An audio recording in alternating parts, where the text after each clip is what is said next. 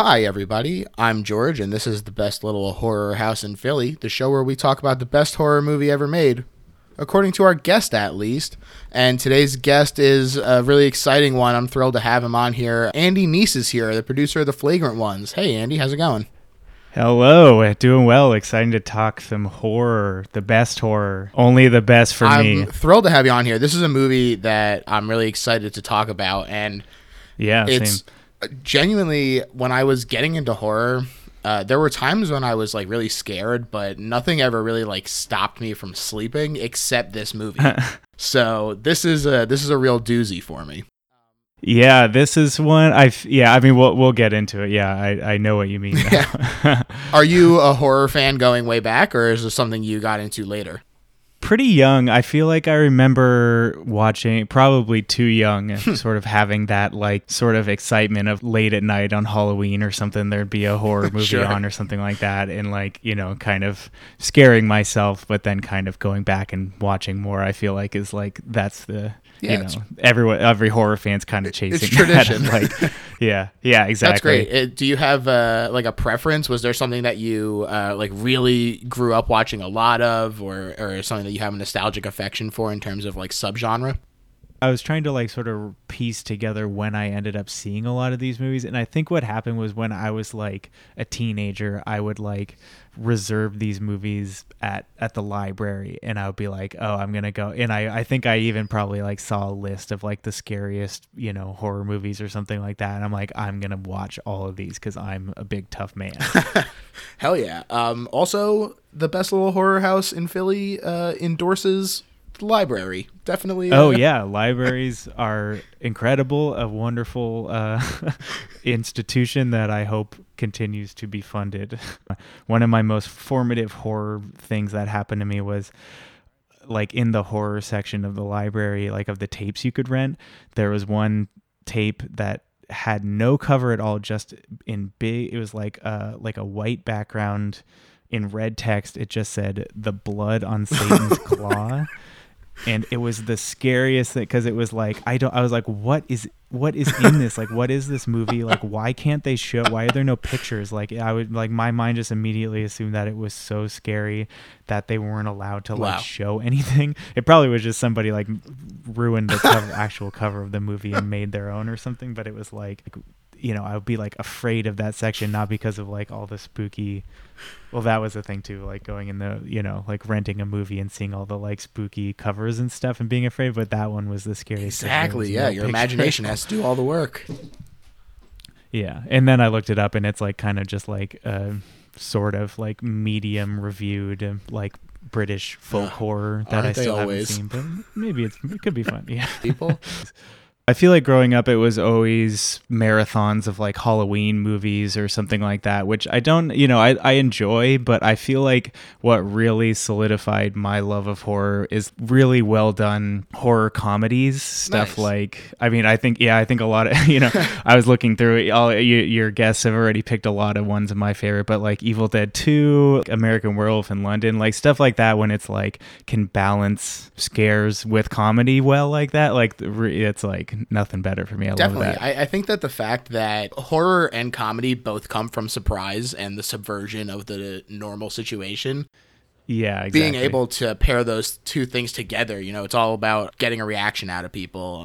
And I think that when you can pair them together well, like Cabin in the Woods, like Evil Dead 2, you know, it's super effective. And it's the kind of thing that really sticks with you, as opposed to some of the movies that might just kind of fade into the background otherwise.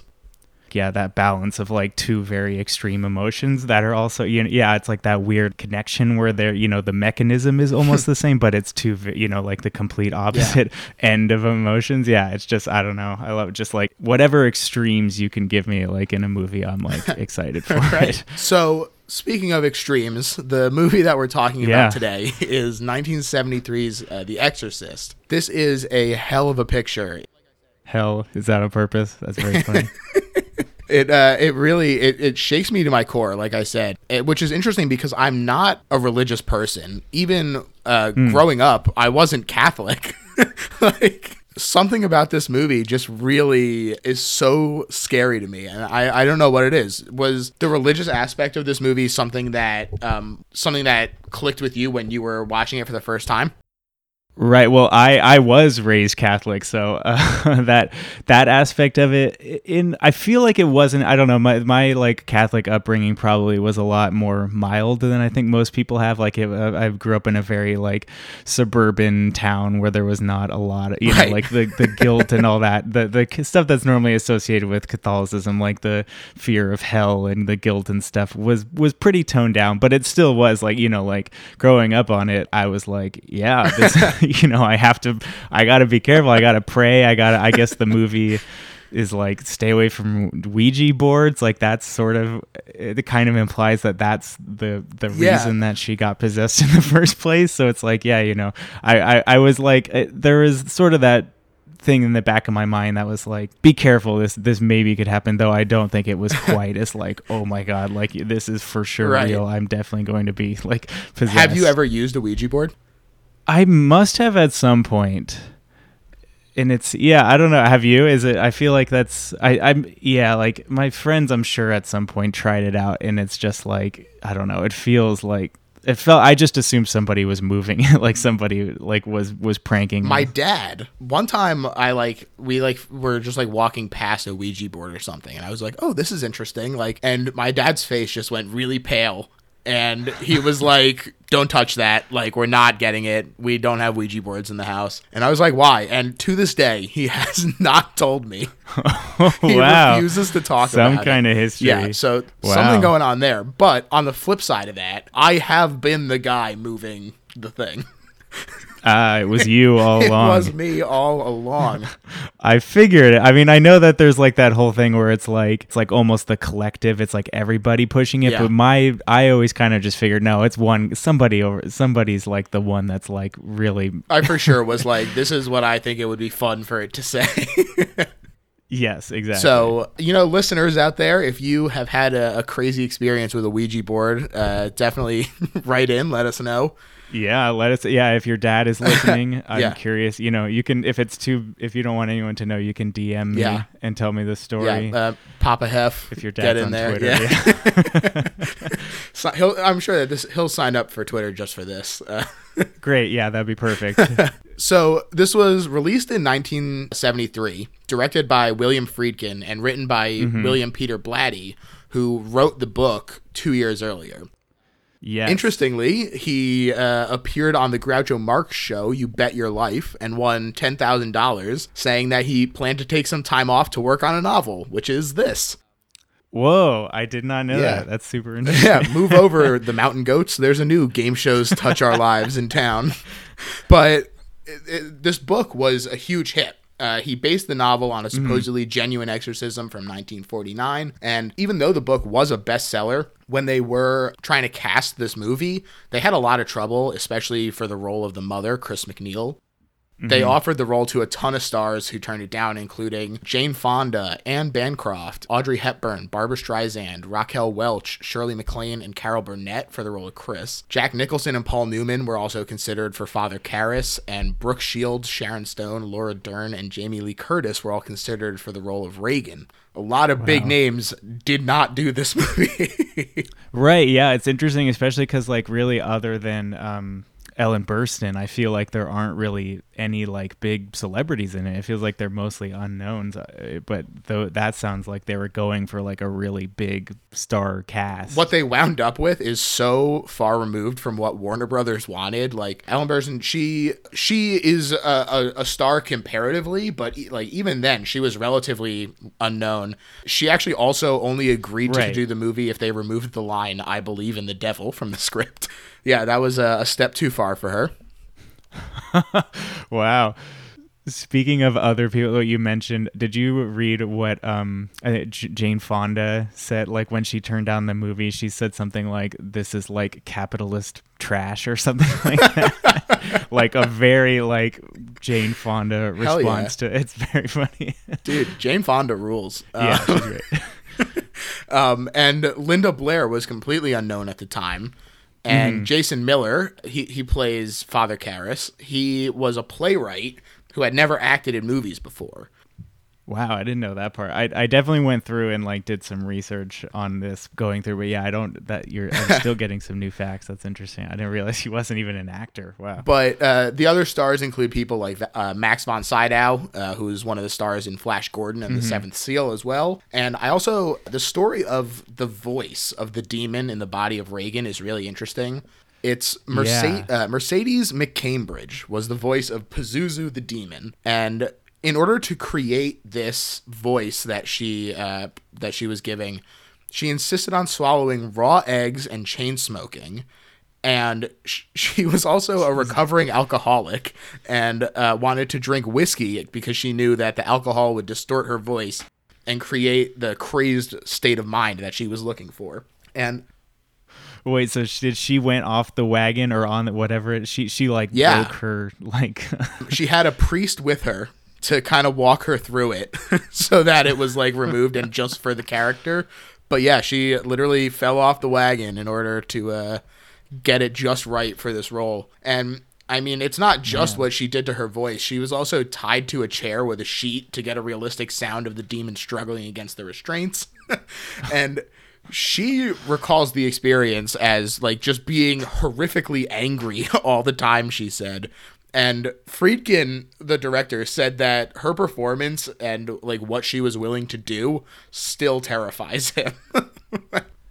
That's saying something coming from him, because as I'm sure you'll get into, he did all that stuff psychotic. Too. Like, it's funny she managed to shock him when he was doing shit like that throughout the entire shoot. His whole like goal was authenticity, and so he would do things to get these reactions. Like he asked them, "Do you trust me?" And then as soon as they said yes, just slapped them in the face. Yes, they should have. You should never say it that you trust William Friedkin, I think is the lesson. I just imagine him walking around Hollywood asking random people if they trust him and then slapping the shit out of them and running off. Yeah, well, it doesn't work anymore. People know his game now. Yes, it's William Friedkin, the rogue slapper. Keep an eye out for him out there, out in Hollywood land. I know, yeah, you never know. But yeah, so he would do crazy stuff like that. He would fire a gun behind people to get like a shocked reaction. He would have people like wired up to like yank them around.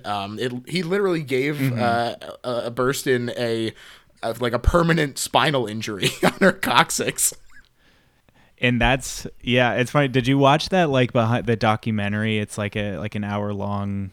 No, not yet. I have it downloaded. I just haven't gotten to it yet. That's one of the things. So that moment is on screen. Like you see and it's like people are talking about it as if it's like kind of funny. Like the stunt coordinator, whoever who like yanked her down was like, yeah, so like William Friedkin told me to like really give it to her this time. And he like, she, they're like the scene where like after she gets like slapped after that big like, like the crucifix scene, she's like on the ground holding her back, and it's like that moment is when she actually like broke her tailbone.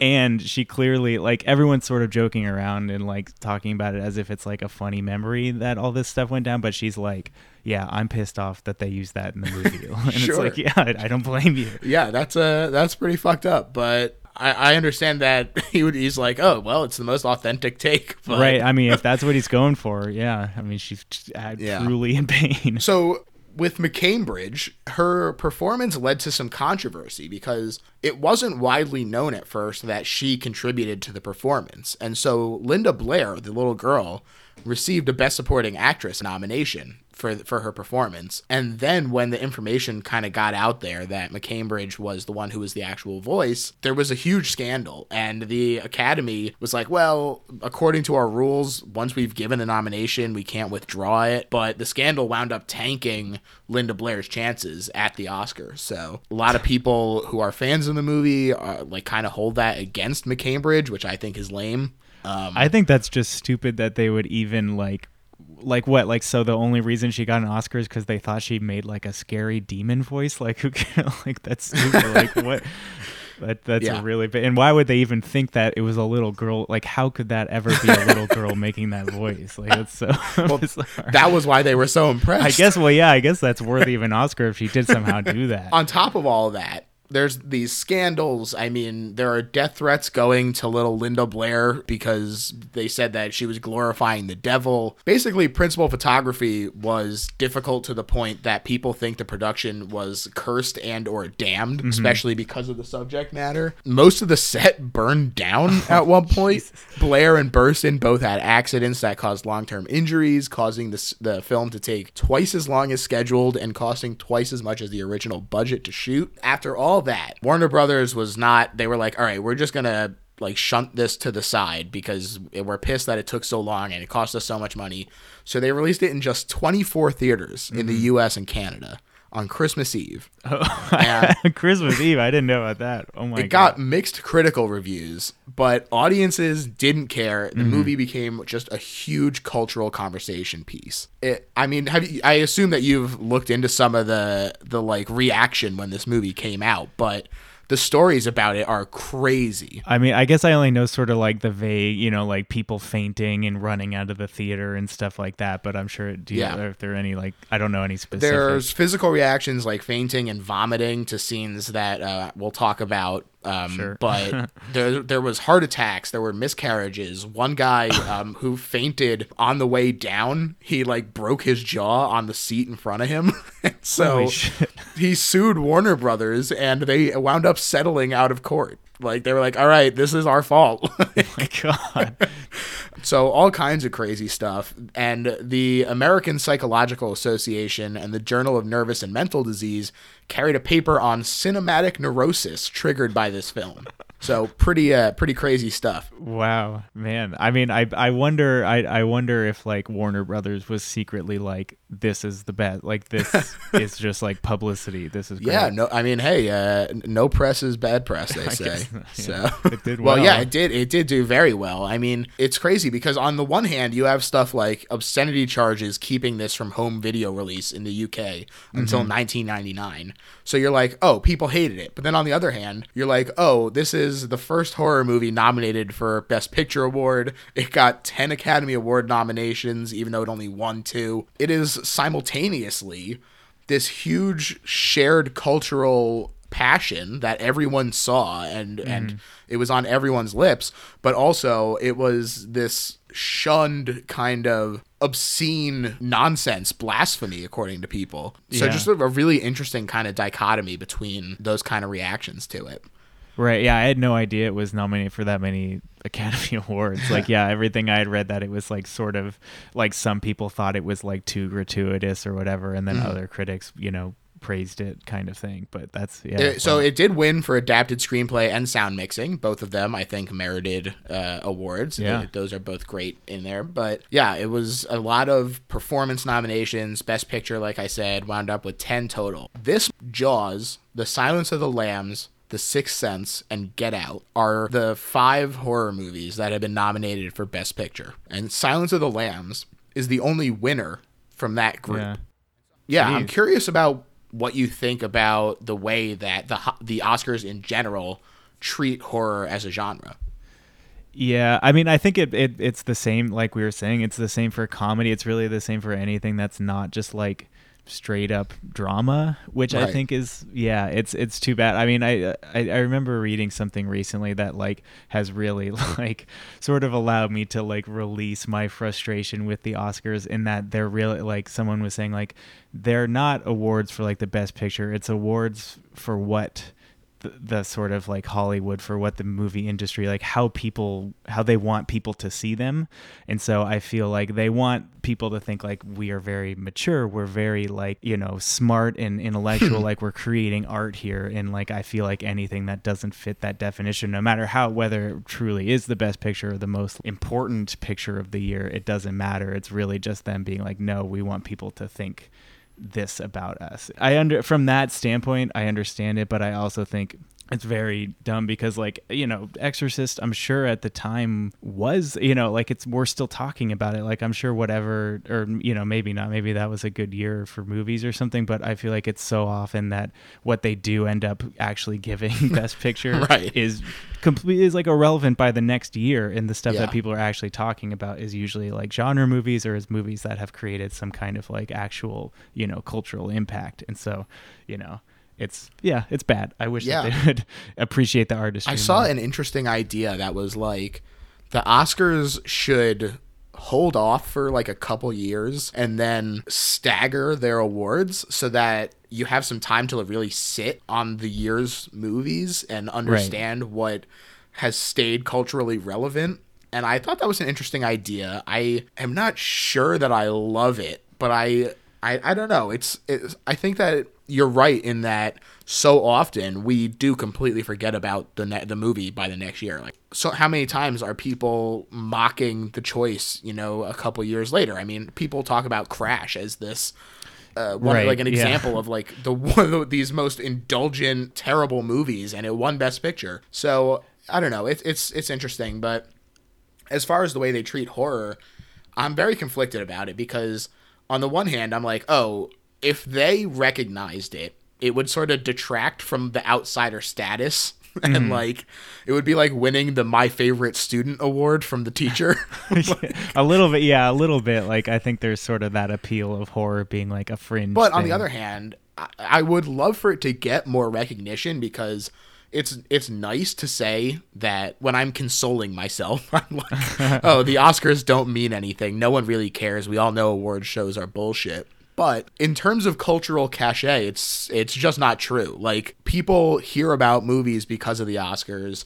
Getting eyes on it is important, and every time that horror does show up, there's the conversation about, oh, it's a social thriller, it's not actually horror. Like, yes, that's very annoying to me when people try and pretend like that. Oh, it's like they want to change the title of it because they feel like horror is sort of this like genre that's just all about like cheap scares and gore and stuff, and it's like they feel it's below them. It still counts. Yeah, yes, exactly. I definitely am conflicted about it, but it is nice to see that at least some. It's funny because it's like, yeah, just do it every couple of years. Be like, all right, we'll have one horror movie breakthrough. Yeah, exactly. Yeah. I mean, now I wonder if like now, because I do think that there are some horror movies that, you know, like you have like A24 and even like certain Blumhouse movies are sort of like giving an art house sort of like, you know, vibe that I feel like it's not that far away. It seems feasible that something like that could break through and have another one of those moments where it's like, this is like, you know, Silence of the Lambs or something like that, where it's like, yeah, this is like the big movie of the year, and it is like a low budget like horror thriller kind of thing. You kind of have what's going on with the regular studio system with the horror studios as well, in that you kind of have these two titans in A24 and Blumhouse kind of leading the forefront on like, one does a little bit more of like the slower paced, more methodical horror, and the other one does a little bit more mainstream, but like in your face, kind of very loud and proud horror. But then you also have these kind of burgeoning smaller studios that are putting out some really interesting stuff, like Oscilloscope and Spectre Vision. They're both these like small horror studios that are putting out some really great movies. And I think you're totally right in that one of these little weird movies is gonna just take off, I think. Yeah. I mean, I guess even Get Out is already an example of that. Like, I think that definitely, like, you know, transcended and was able to, like, get nominations. And, you know, it wasn't really, like, you know, it was my favorite movie of the year. And it was, like, it didn't get the credit that, you know, you would hope. But it still was, you know, got nominations and stuff, which clearly has only happened a handful of times before. Yeah. And before that, it had been almost 20 years since the last horror Best Picture nomination. So it was a great movie to kind of break that tradition. Not tradition, but pattern. Break the pattern. The curse. But regardless of how the Oscars treat horror, this was a success, and it was the highest grossing R-rated movie upon release, and it held that record for 18 years until 1991's Terminator 2 Judgment Day. But Wow. when you adjust it for inflation, this is Warner Brothers' highest grossing movie ever and the 9th highest grossing movie of all time. Wow, jeez, I had no idea it was that huge. Well, Man. it's got legs like crazy. I mean, not only does it get a lot of home releases because every couple years they put out another anniversary edition, but there's also all the midnight showings and stuff as well that all counts towards it because it stayed so relevant and it's such a great movie. That's helped it to kind of stay atop that list as well. So yeah, apparently, man, that's really cool. Yeah, and I know that it definitely, like, I feel like whenever like Halloween starts rolling around, I feel like that a lot of people have this where it's like, ooh, I gotta watch The Exorcist again. You know, it's like it just feels appropriate. Yeah, it is like it's an annual tradition for a lot of people, and it's a great one because it is such a genuinely scary movie. yeah, it's still to this day is like very not only like scary but shocking, which I think is rare considering like how long ago they made it. To recognize that cultural relevance, in 2010, the Library of Congress selected this movie to be preserved as part of the National Film Registry. So good for you, rogue slapper William Friedkin. So for those of you who aren't familiar with the story of this movie, it's exceedingly simple in that it's really just this little girl gets possessed and some priests come in to exorcise her. So yeah, that's it. Yeah, like in terms of setup, there's not much to it, but this movie, it really like it takes its time letting the tension build before you're even like entertaining the idea that there could be a demon. It's like an hour into the movie. Yeah, before they even really like like it until then it could even just be like a story about a mom dealing with her daughter's like mysterious illness. Like it really is just like very straightforward. It opens up with Lancaster Marin, who is Max von Sydow, and he's an old Catholic priest on an archaeological dig in Iraq, which is, I didn't know that was something that priests do. Yes, that is a good point. He's just out there like being old Indiana Jones. Yeah, every time I'm like, why is he here? But yeah, that whole like prologue is very interesting. Like I feel like that's a very like 70s kind of thing. Like I think if they made this movie now, that would like get cut out or would be like a flashback or would be way shorter and way and like connect more like actually to the plot and not just have it be a little like tone thing at the beginning. No, definitely. And it sets the tone incredibly well because he finds this pendant, and without giving us any explicit answers, like we just see that he's completely shook. He goes to the local bar and like takes a shot to wash down some pills with a shaking hand. You're just like, oh man, this guy is really in rough shape right now. And he heads to a statue that looks just like the stuff that they found. It's this super intimidating statue. It's huge, standing on a hill. The score is going nuts. There's wild dogs fighting. There's just like a guy standing there watching him. Yeah, the movie is telling you like this is so scary and you're like you don't know why. You're like what is going on? I don't know. It's I'm pretty sure that the statue has like a very large boner. If I saw that right, like they don't really like linger on it, but I'm pretty sure it's like got a comically oversized. You boner. Just get a little glimpse. Yeah, no, they don't. It's not gratuitous. They just kind of like let you see it on. Very your own. tasteful, yeah. And you get all of this like crazy, unsettling stuff, the discordant tones and everything, keeping you on edge. And then cut to actress Chris McNeil and her 12-year-old daughter just having a grand old time living on location in the Georgetown area of Washington, D.C. Chris McNeil is, like I said, an actress. She's starring in a film about student activism, which is why she's in Georgetown. And we see Father Karras watching the filming. And when she wraps for the day, Chris is on her way home, and we get the theme song of The Exorcist, Tubular Bells by Michael Oldfield. Such a great, great theme song. I mean, it's so iconic.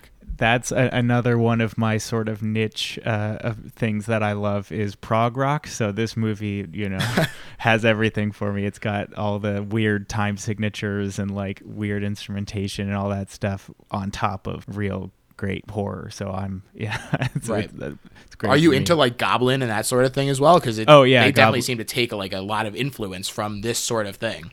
Yeah, for sure. That's a good point. I'm not sure if I ever actually made that connection, but they definitely, yeah, Goblin is another one. I love just when a movie is like not ashamed of its score, when a movie really like, it's not just like, oh, we're just going to put a little like bed of strings under here to kind of like, they're like, no, here's the score. You know, Goblin has like words that, you know, there's like lyrics in it, or like Tubular Bells, like they give it its own sequence. They're like, here is our theme song. We are going to be just, that's all you're doing is just watching them walk home to our song. Like there's no, you know, it really like lets it be heard, which I think is definitely awesome. It lets it be heard, and that's exactly how you create a lasting impact. I mean, think of all the John Carpenter ones, think of all the Goblin ones. All these theme songs are so impactful because you have time to absorb it. You're not worried about, oh, what am I missing by paying attention to the score? And it's not just working on a subliminal level, it's working right in your face. You're supposed to be listening to it and enjoying it.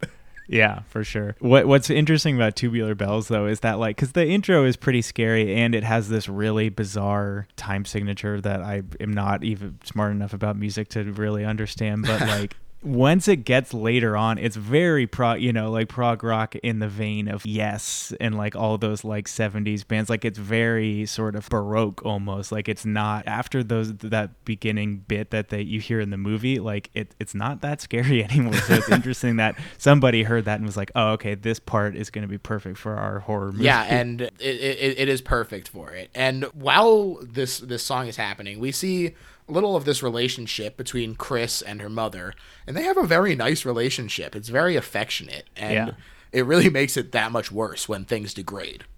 Yeah, for sure. Yeah, that's a good. Yeah, they really it all is like a very sort of like 70s like conversational, like very loose vibe. Like it all feels very real and like not scripted. This extends beyond just Chris and Reagan. We also spend some time with Father McNeil, or not Father McNeil, Father Karras, who is a good son, but he's lost his faith and he feels like a fraud.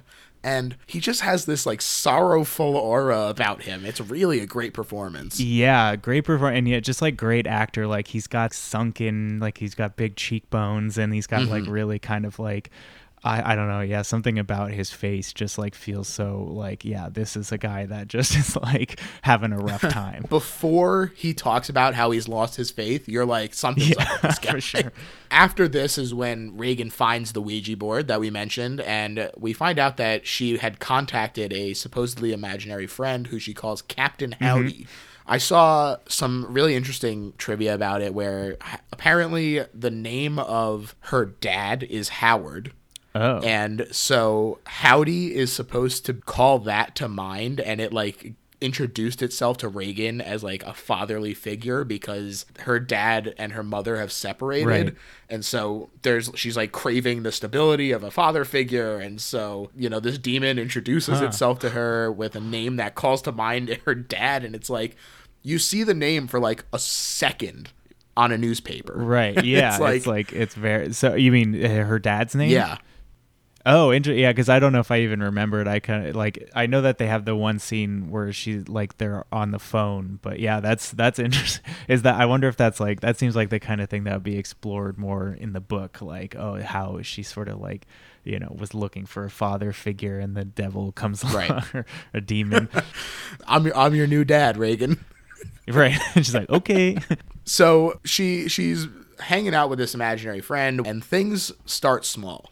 It's just like weird noises in the attic. Reagan's bed shakes, and the weird stuff doesn't stay confined to their house. Reagan, possessed by the demon, is compelled to vandalize a church, including weird like genital spikes on the statue of the Virgin Mary. Half of it is disturbing because you're just like, oh, you're not supposed to do that. And half of it is disturbing because you're just like, what am I even looking at? Yeah, exactly. Or like, what? Yeah, like, why would they do that? Like, who's gaining anything from it? Because it's like the scene is literally just priest being like, oh, that's weird. Yeah, he's like, oh no, our statue. That's like, okay. But this hyperactivity and stuff that Reagan is exhibiting leads Chris to take her to the doctors. And this is one of the first bits that's cut out from the theatrical version. So there's two versions of this movie. There's the theatrical and the director's cut, which is also called the version you've never seen before.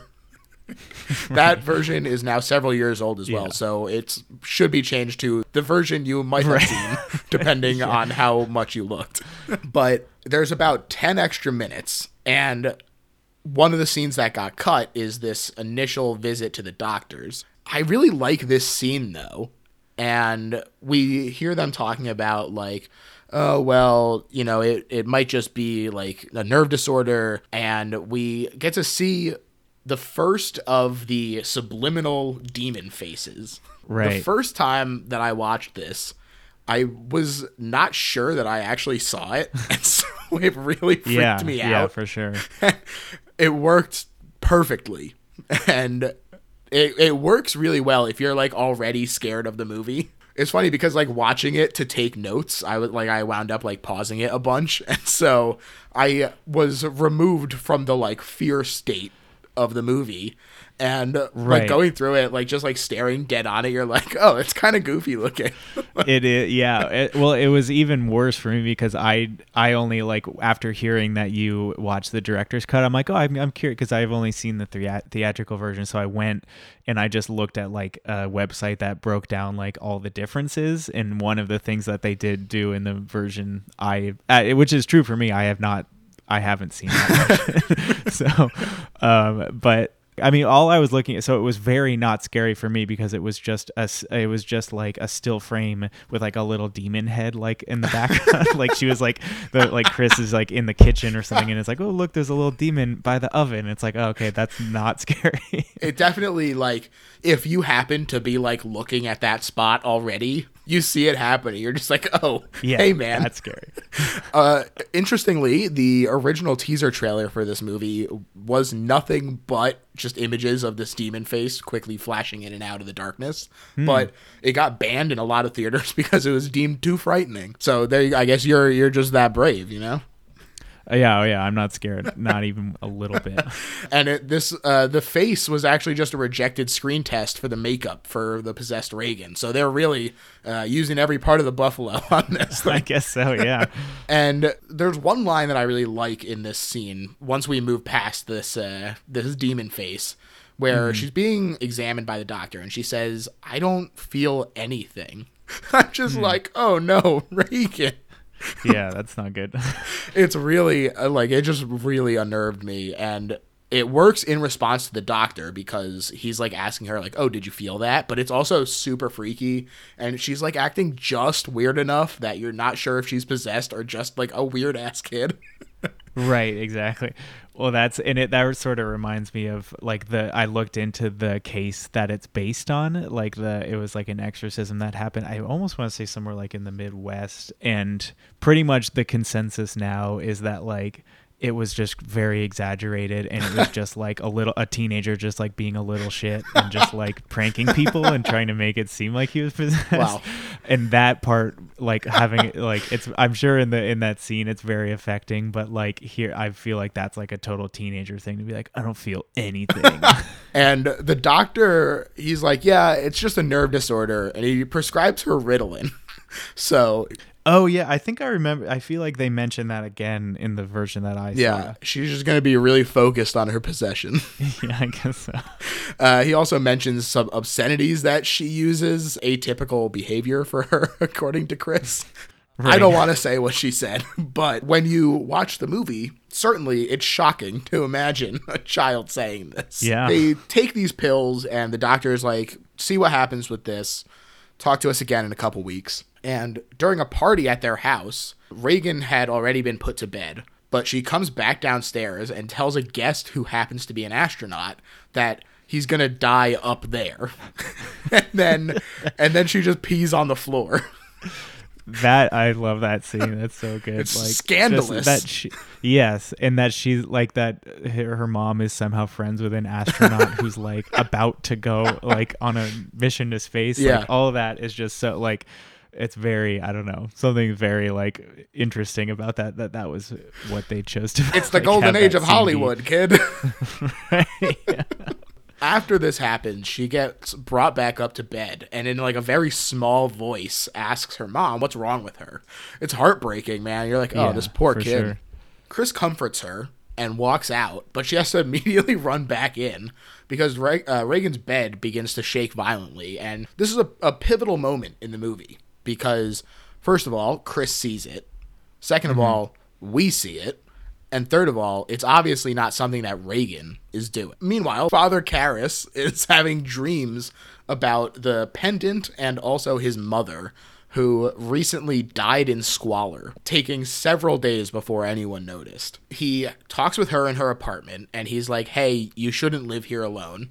And then she's like, this is my house, I'm going to stay here. And then she falls. Father Karras talks to his uncle and is like, you should move. You shouldn't leave her in this place. Like, we should move her to a private hospital.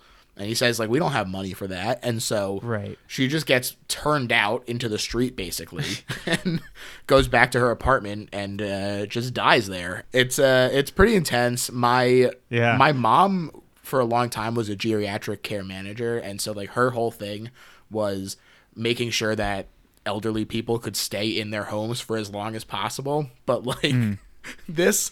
When this kind of thing always makes me be like, maybe old people should be in like a community because like just dying alone in your apartment like that, it really just fills me with dread. That's one of the like very real life horrors that they show in this movie that like is not supernatural at all, but still is like very disturbing in a way. And another one is coming right up because Chris consults a bunch more doctors who think that it's being caused by a lesion in Reagan's head, and they go in for a carotid angiography, and this scene is apparently extremely realistic.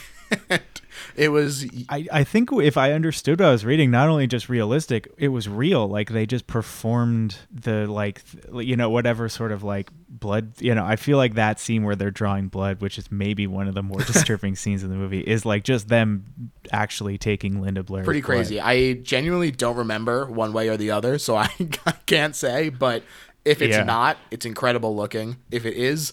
goddamn, that's commitment. Right. Well, I mean, even if it's like not, even if they faked it for this, like their doctors or whoever were like, this is so accurate, which means that either way, it's, it's showing you what is happening, what happens in real life. Right. And not only were they like, this is extremely realistic, they literally used it as like, they would show it in classes and be like, this is what it's supposed to look like. And they stab into her artery in her neck and just like a bunch of blood squirts out. And I'm just like, God, the human body is so gross. Like, that scene is interesting just in that it's like, I feel like the whole movie is like really does not ever get into sort of like horror tropes. Like, it never really kind of like telegraphs this is a horror movie. Like, it feels very kind of like it's just documenting like all the horrible stuff that's going on.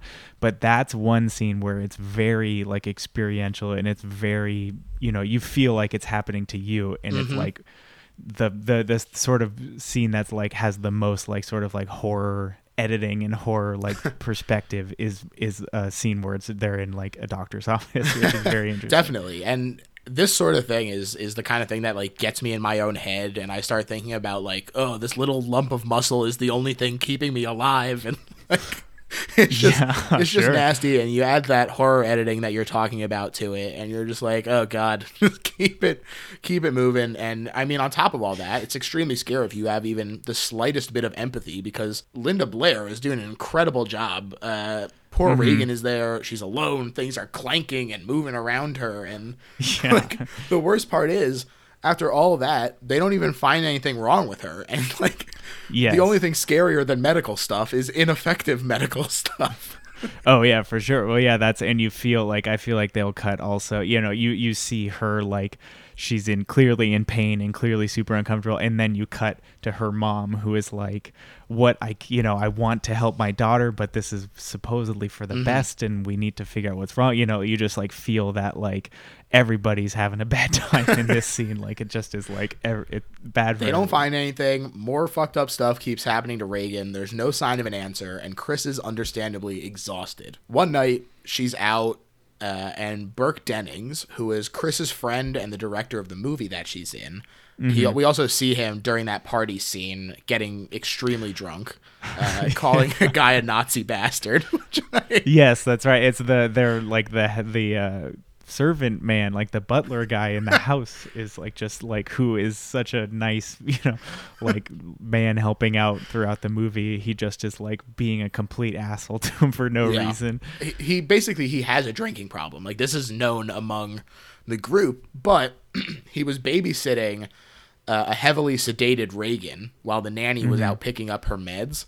And Chris returns to hear that he's died falling out of the window.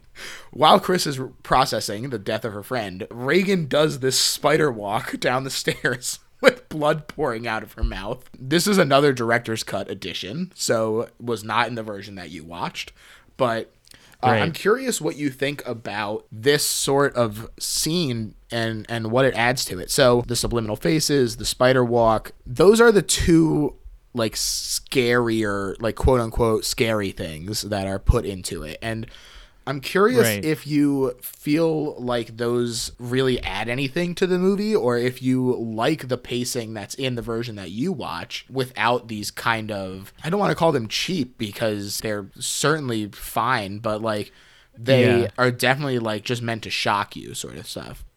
Right. It was interesting. And, I did watch it out of context, but like, I know that spider walk, like somehow has become very iconic. And I feel like a lot of people, when they hear Exorcist, they think of, the head spinning or her walking down the stairs like that, even though it wasn't actually like ever in the original cut. I watched it out of context, like on YouTube, just cause I was like, oh, I wonder. And it did feel out of place in a way. It felt like you were saying, like very, horror movie, like it was there only to scare you. And it didn't necessarily feel like it was quite in the tone of the rest of the movie. Like that's one of my favorite things about this movie in general, is just that it almost feels like they made it, obviously not, but it's like it like doesn't even know it's a horror movie. It feels like it's shot as if it's like a family drama about like a mom dealing with her daughter and like a priest finding his faith again kind of thing. Like it feels like if you cut out all the horror stuff and the possession stuff, like you would be left with like a movie. It would feel natural that it was like a drama.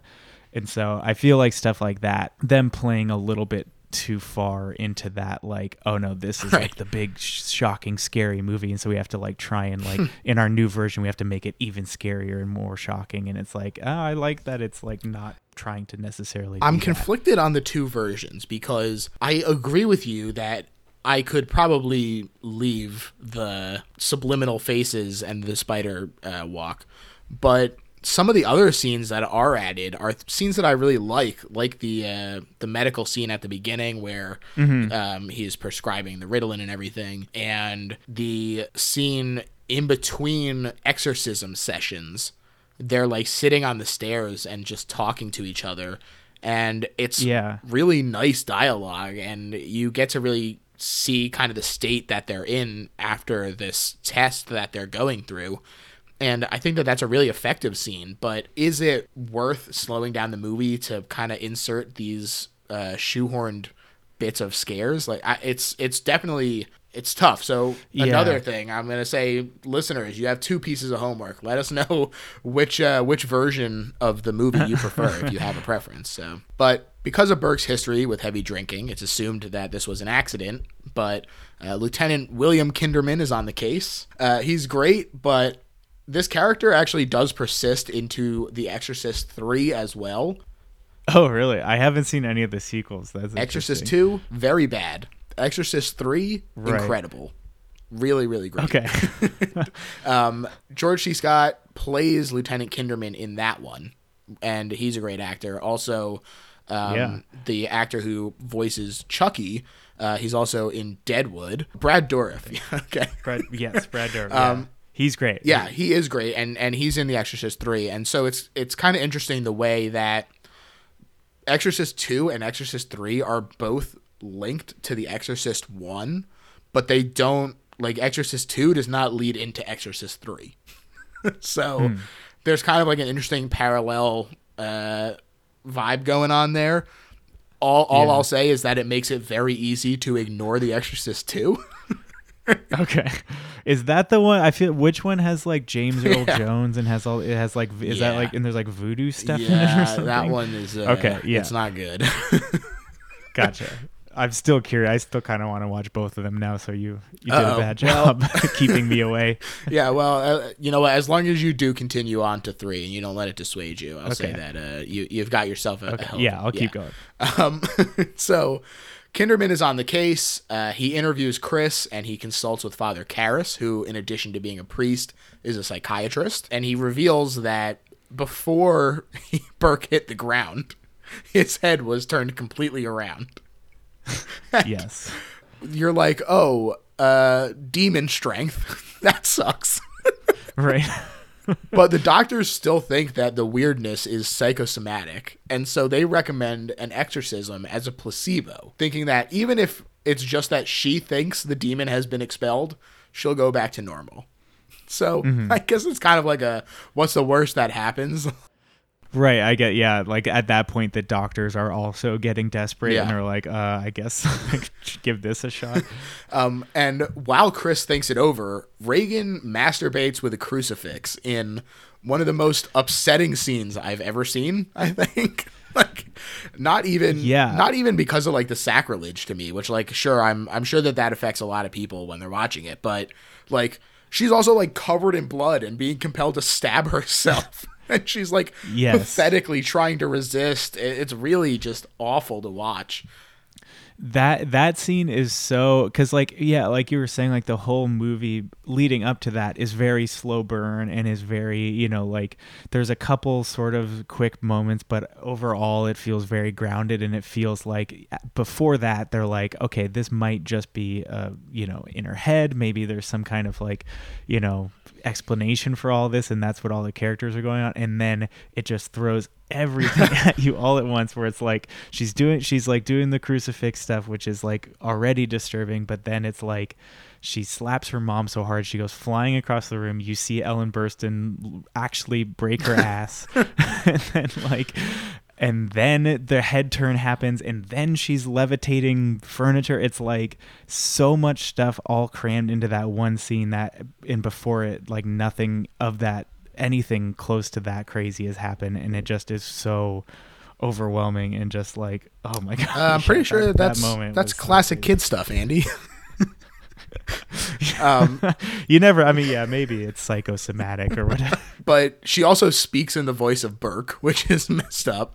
Oh yeah, right. And like you said, not only is this like way more intense, but this is also the most aggressive that the demon has been, because prior to this, things are moving and things are shaking, but it's not really like, it's kind of just poltergeisty stuff at that point. Yeah, right. And most of the time, like, it seems like Reagan is like present and saying like, what's going on, help me, and not like, you know, swearing and like hitting people and stuff. Like, yeah, like she screams like lick me, forces her mother to like get it's awful.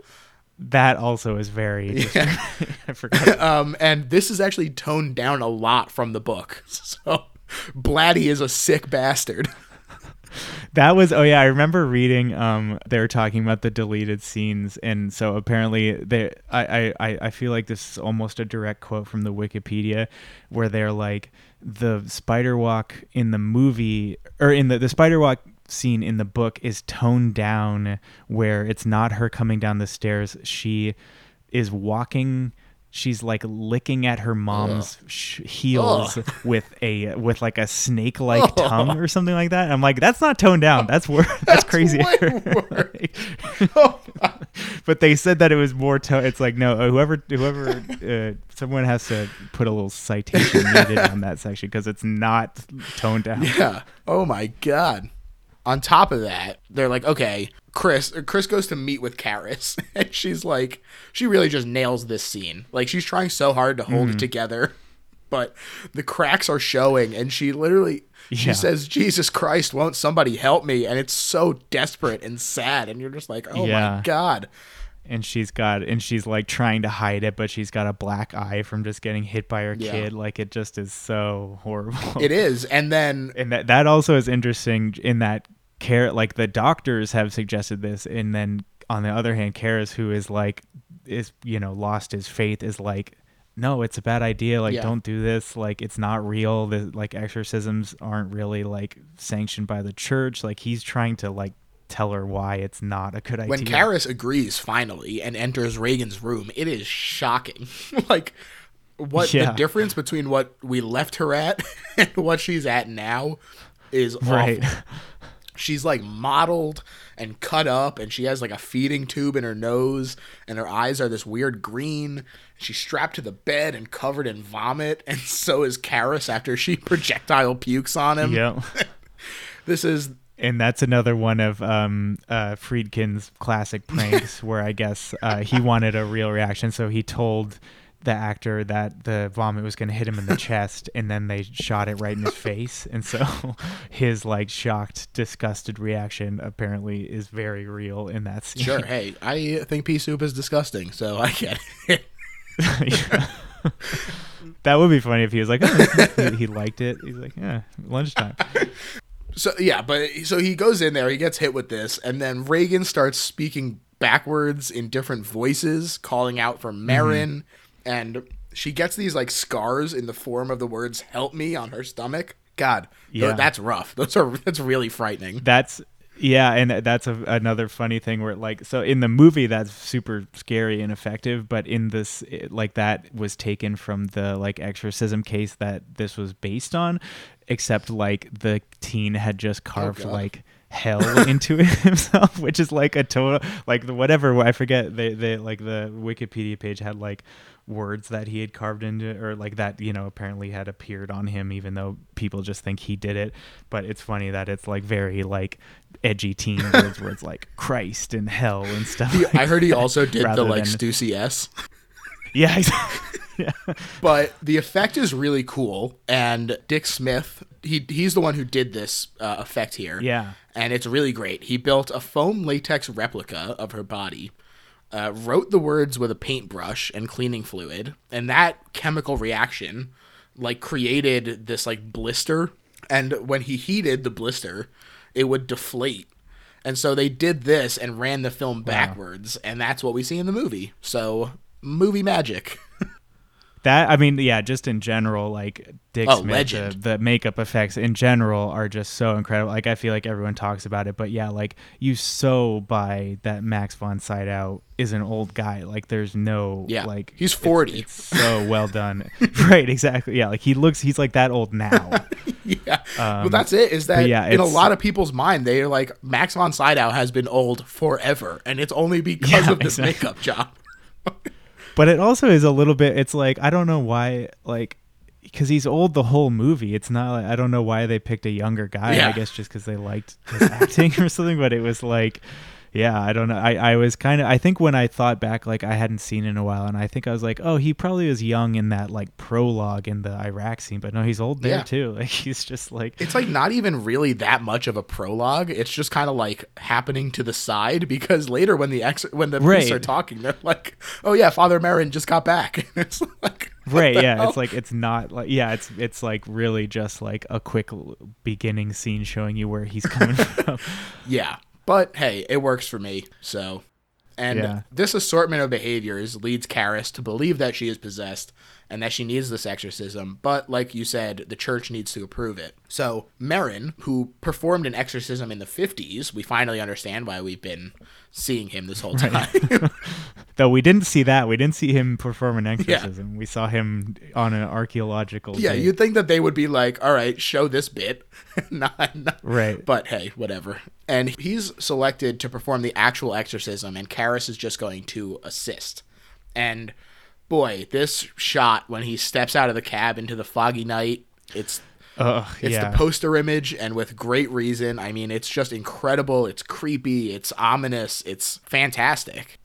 Yeah. Oh, it's like his hero shot. It's like here he's, it's like here comes this like badass guy that we've been like, it's like we don't even know how he fits into the movie until right now. And it's like, and that's another scene where I feel like it's so effective because there are very few actual like real moody, spooky shots, and that one just like goes all out and makes it's all foggy, and there's like a big beam of light. Like, yeah, it's so good. Yes, our hero shot of an old man with a heart disease.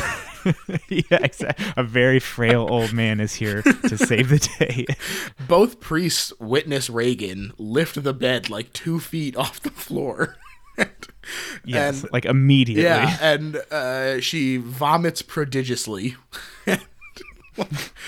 She floats up into the air herself as well, and they attempt to exorcise this demon. But the demon just kind of toys with them, especially Karis. This is when they take the break and they rest in the stairwell and they just kind of talk about what's going on. And I really wish that this scene hadn't been cut, because Karis asks why the little girl, and Marin says that the point is to make them despair, to show them animal and ugly and reject the possibility that God could love them.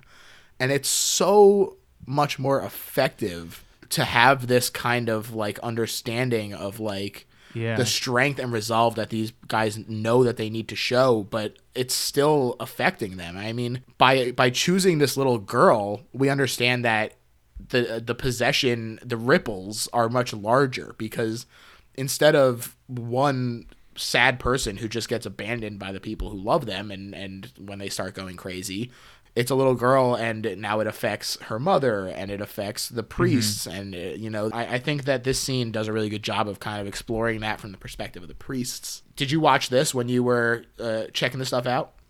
Yeah, so this one is actually interesting because I watched like a little. It must have been on a DVD or something, but someone uploaded it to YouTube where it was like William Friedkin and was it William Peter Blatty, the writer, were like, it was like a little interview with them leading into each deleted scene, talking about like the context and stuff for it. And so that one had William Friedkin, and he says that was a scene that Blatty was like, I really want this to be in it. It tells you, it like gives you so much more information. It tells you like, sort of the point of what's going on.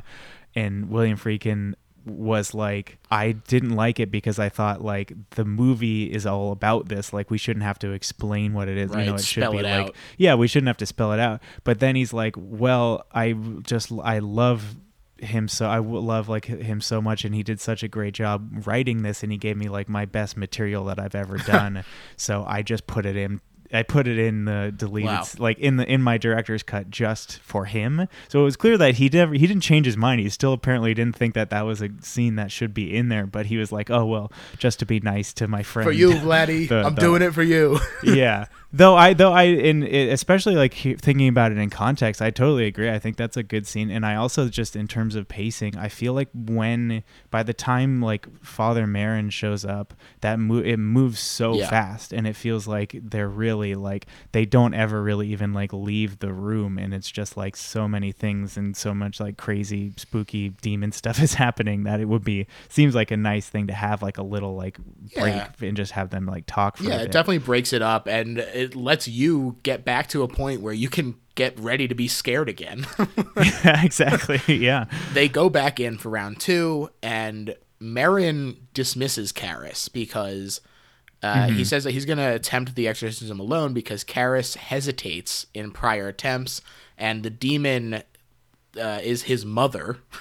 And right. The demon knows exactly what to say to like piss him off and throw him off. So it's like, I'm sure Marin is like, yeah, get the hell out of here. The demon he got into Karis's head. So Marin says, get out. But after hearing some hubbub from the room, Karis goes kerfuffle. Yeah, he goes back into the room and discovers that Marin has died of a heart attack. And he just starts like punching his chest to try and revive him. That's right. Yeah, he's like two-handed, like just slamming down as hard as he can on him to get that old heart pumping. It doesn't work. And no, shockingly, Karis is in a rage. And he starts wailing on the kid. Yes. Like, in any other, he just has to punch something. Yeah. And he's a boxer too. We see him training in earlier scenes. Oh my God, I didn't even think about that. Yeah, so he probably was giving her his best right hook or whatever. You're just like, oh my God, what's happening? And he's confronting this demon, and he wrestles Reagan's body to the ground, and he lets it possess him instead of her. Mm-hmm. But before he can be compelled to do anything, it's clearly trying to make him kill Reagan. He manages to take control of his body once more, and he hurls himself out the window and tumbles down the steepest stairs ever made. Right. It's just absolutely brutal. Also, kind of it's kind of a gross fun fact, but the sound of the demon leaving Reagan's body is the sound of pigs being herded for slaughter.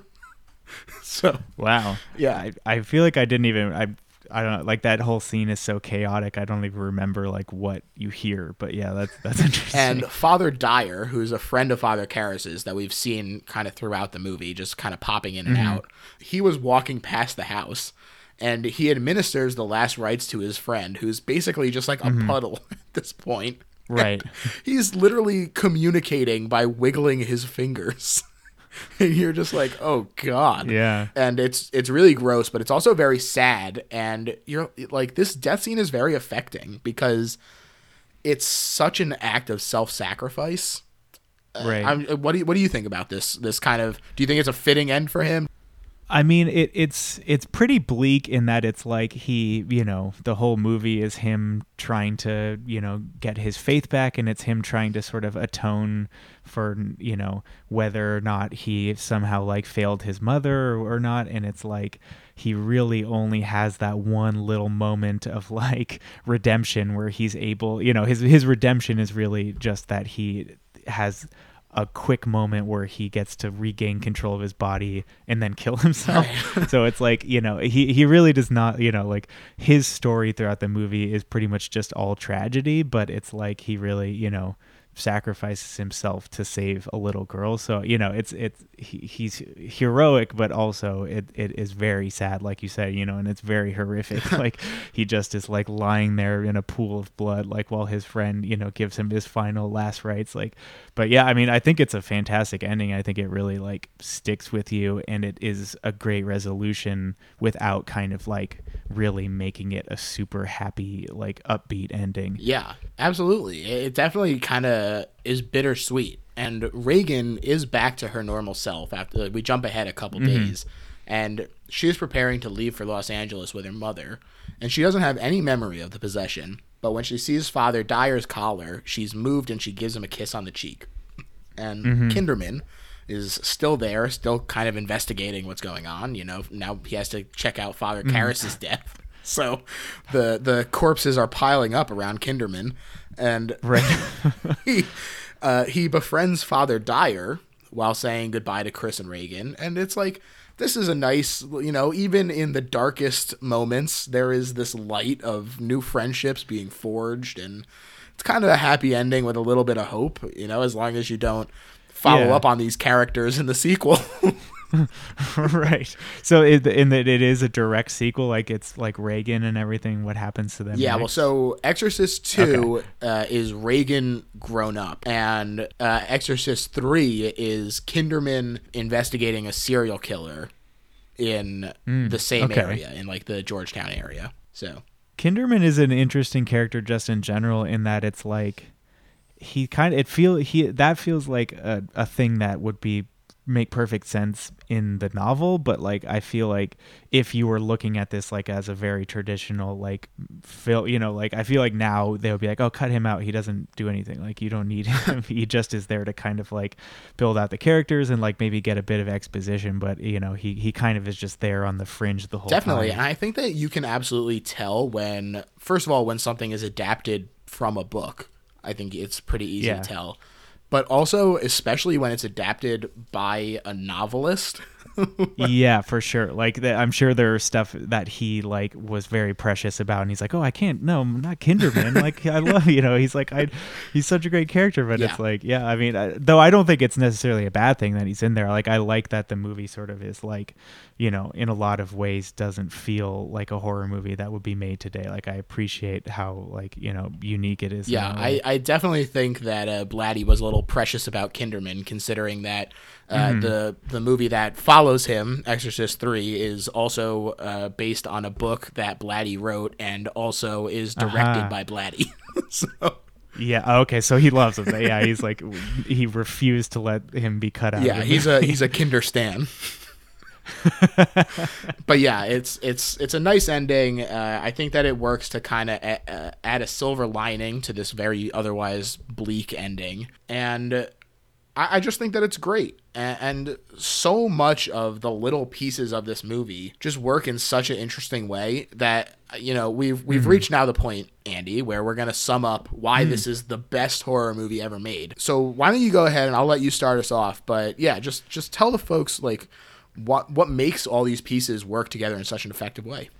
Man, I mean, I think what is so effective for me is what I was talking about, where this is a movie that I think seems very removed, like in a good way. Like it seems like it's a movie that approaches a horror story in a way that isn't just like trying to do something similar to what other horror movies are doing. Like I feel like it approaches it purely from like a filmmaking standpoint. It looks at it and goes like, what's the most, like, how can we portray the emotions of this scene, and how can we like do best by these characters, rather than like how can we just like wring the maximum amount of like tension and scares from this movie. And for me, like, that uniqueness makes it, I don't know, like it clearly was effective and clearly like still is popular today, I think, because of that, because it really doesn't feel like any other horror movie. And that's what makes me I enjoy revisiting it so much, is because that it just seems so not interested in falling into any horror trope really at all. Like I don't think there's like a single thing that this movie does that's in there just because that's what horror movies do. And that's, I think, what just makes it so such a standout and so much fun to watch, and something that really also, I think, kind of like transcends just the genre horror fandom. Like I think it really is effective for anybody watching it. That was pretty good. Definitely. And I think that you hit the nail on the head with a lot of what you were saying about avoiding the tropes. And I think that a lot of that has to do with the fact that this is just such a forefather of horror. Like this is, it's a classic both in terms of its influence, but also a classic in terms of it's an old movie. Like this came out before a lot of these tropes were entrenched in horror. So it avoided them just because they weren't there to lean on. And so because it didn't have these things to prop it up, it needs to instead focus on the story. It needs to focus on these characters. And what makes it the best horror movie to me is that while all of the actual scare stuff is great, I love the makeup of Reagan. I think that the demon is so fun. It has some really affecting imagery in terms of the crucifix, in terms of the spinning head. But to me, what makes it so effective is that the real horror is found in the character moments. The real horror is watching Chris McNeil try and fail to keep her composure. It's in watching Reagan be terrified of what's happening to her. This perspective on not just the scares, but what the scares do to the people around them, I think is so effective and so great. And to me, that's why this is the best horror movie ever made. Yeah. Great. Yeah, totally. This was so much fun. I want to thank you for coming on. Yeah, it was a blast. We've now reached the plug section. So why don't you go ahead and tell the people what you got going on? Yeah, being a horror fan, I feel like, especially like, I don't know, I'm sure this is like anyone out there that like is also a horror fan can relate, that like as soon as it starts getting into the like September area and the air, it starts getting a little colder, like I just like something in me is just like, oh man, it's Halloween time, like I can't, and I like make a huge list of all the horror movies I want to watch. And then the other thing that I do is I suddenly get the urge to do some kind of overly complicated horror themed creative project. And so the past 2 years, or the previous 2 years before this one, I made a like horror choose your own adventure thing called Werewolf House. And so if you go to werewolfhouse.com, you can play that, where it's like, it started out as just a Squarespace site that I kind of turned into a thing that lets you kind of click through and reveal a dumb, silly story about werewolves and stuff. Then I somehow turned it into a game, which almost killed me. I have no experience coding or doing anything like that, and I very like brute forced it, and it kind of works. Not great, but it's out there. So I did that, and then this year I made a Crypt Keeper musical, a musical where the Crypt Keeper sings and tells spooky stories and stuff. And now I really don't know what I'm going to do for this year, because that also almost like I keep trying to top myself, and at some point it's going to just be like physically impossible to do more in a month than what I do. Seriously, I can't believe first of all, I loved Werewolf House. I played through it. It's absolutely a blast. The art in it is super fun. It has a lot of great music in it. Obviously, you talked about music before, but I mean, the music in the game is fantastic. And I saw you talking about this Crypt Keeper musical on Twitter, and I'm so jealous of everyone who got to see it. Like, I'm a big fan of the Crypt Keeper going back a long time, so I definitely am envious, but I'm definitely looking forward to seeing what you come up with this year, but also definitely don't kill yourself. Yeah, well, hopefully not. We'll see. So that's if somebody, werewolfhouse.com for the werewolf thing. But now, if it's out there now, if people do want to see it, the video of the full video of the performance and like an audio version I made, like where it's basically like a radio play that has like sound effects and voiceover and stuff like that. It's andykneis.com/crypt is where you can watch all that. So I had no idea. I'll definitely go watch that. Yeah. Well, it's kind of a thing where I'm not sure how far and wide we want to put it out there at the moment, just because it's like we want to do it again. Right. And it will be fun to get more people in the seats, but it's like, it's out. Yeah. I mean, we're not hiding it or anything. So like people are free to go check it out, especially if like you're not in the LA in LA and have no chance of actually going to see it. Yeah. Well, just keep it to the cool people, listeners. Right. Send it to the listeners to the podcast that have listened this far. You're definitely cool. You definitely get to go. Yeah. watch. No narcs. Great. Anything else that you want to plug? Did you say your Twitter handle? I never know how to say it. It's Kneisage. It's my last name, Kneisage. I should probably just make it my real name at this point. Who cares? But you can follow me on Twitter. It's a good follow because I never post anything, so you can just follow me and I won't bug you. You can but when you do get the tweet, it's a good one. Right? Yeah. I mean, well, maybe not, but it's usually just me going like, here's another dumb thing I made, like check out the link and I'll be back in next year. Yeah, exactly. The good ones. Right. But yeah, and you can also, you'll hear Andy on the Flagrant Ones popping up here and there. That too. So check out the Flagrant Ones, a podcast that I adore. It's on Patreon, so go support Andy that way as well. And you can find me on Twitter at GergHef. You can find the show on Twitter at LittleHorrorPHL. That same like username applies to Instagram and Facebook as well. We're on Letterboxd at George Hef. Ooh, I don't know if I follow you on there. Well, there you go. Get to it. Right and and there's merch on TeePublic. Rate us, review us. It helps a lot, for real. It does help people. So if you're enjoying the show, please do those things. And tell a friend.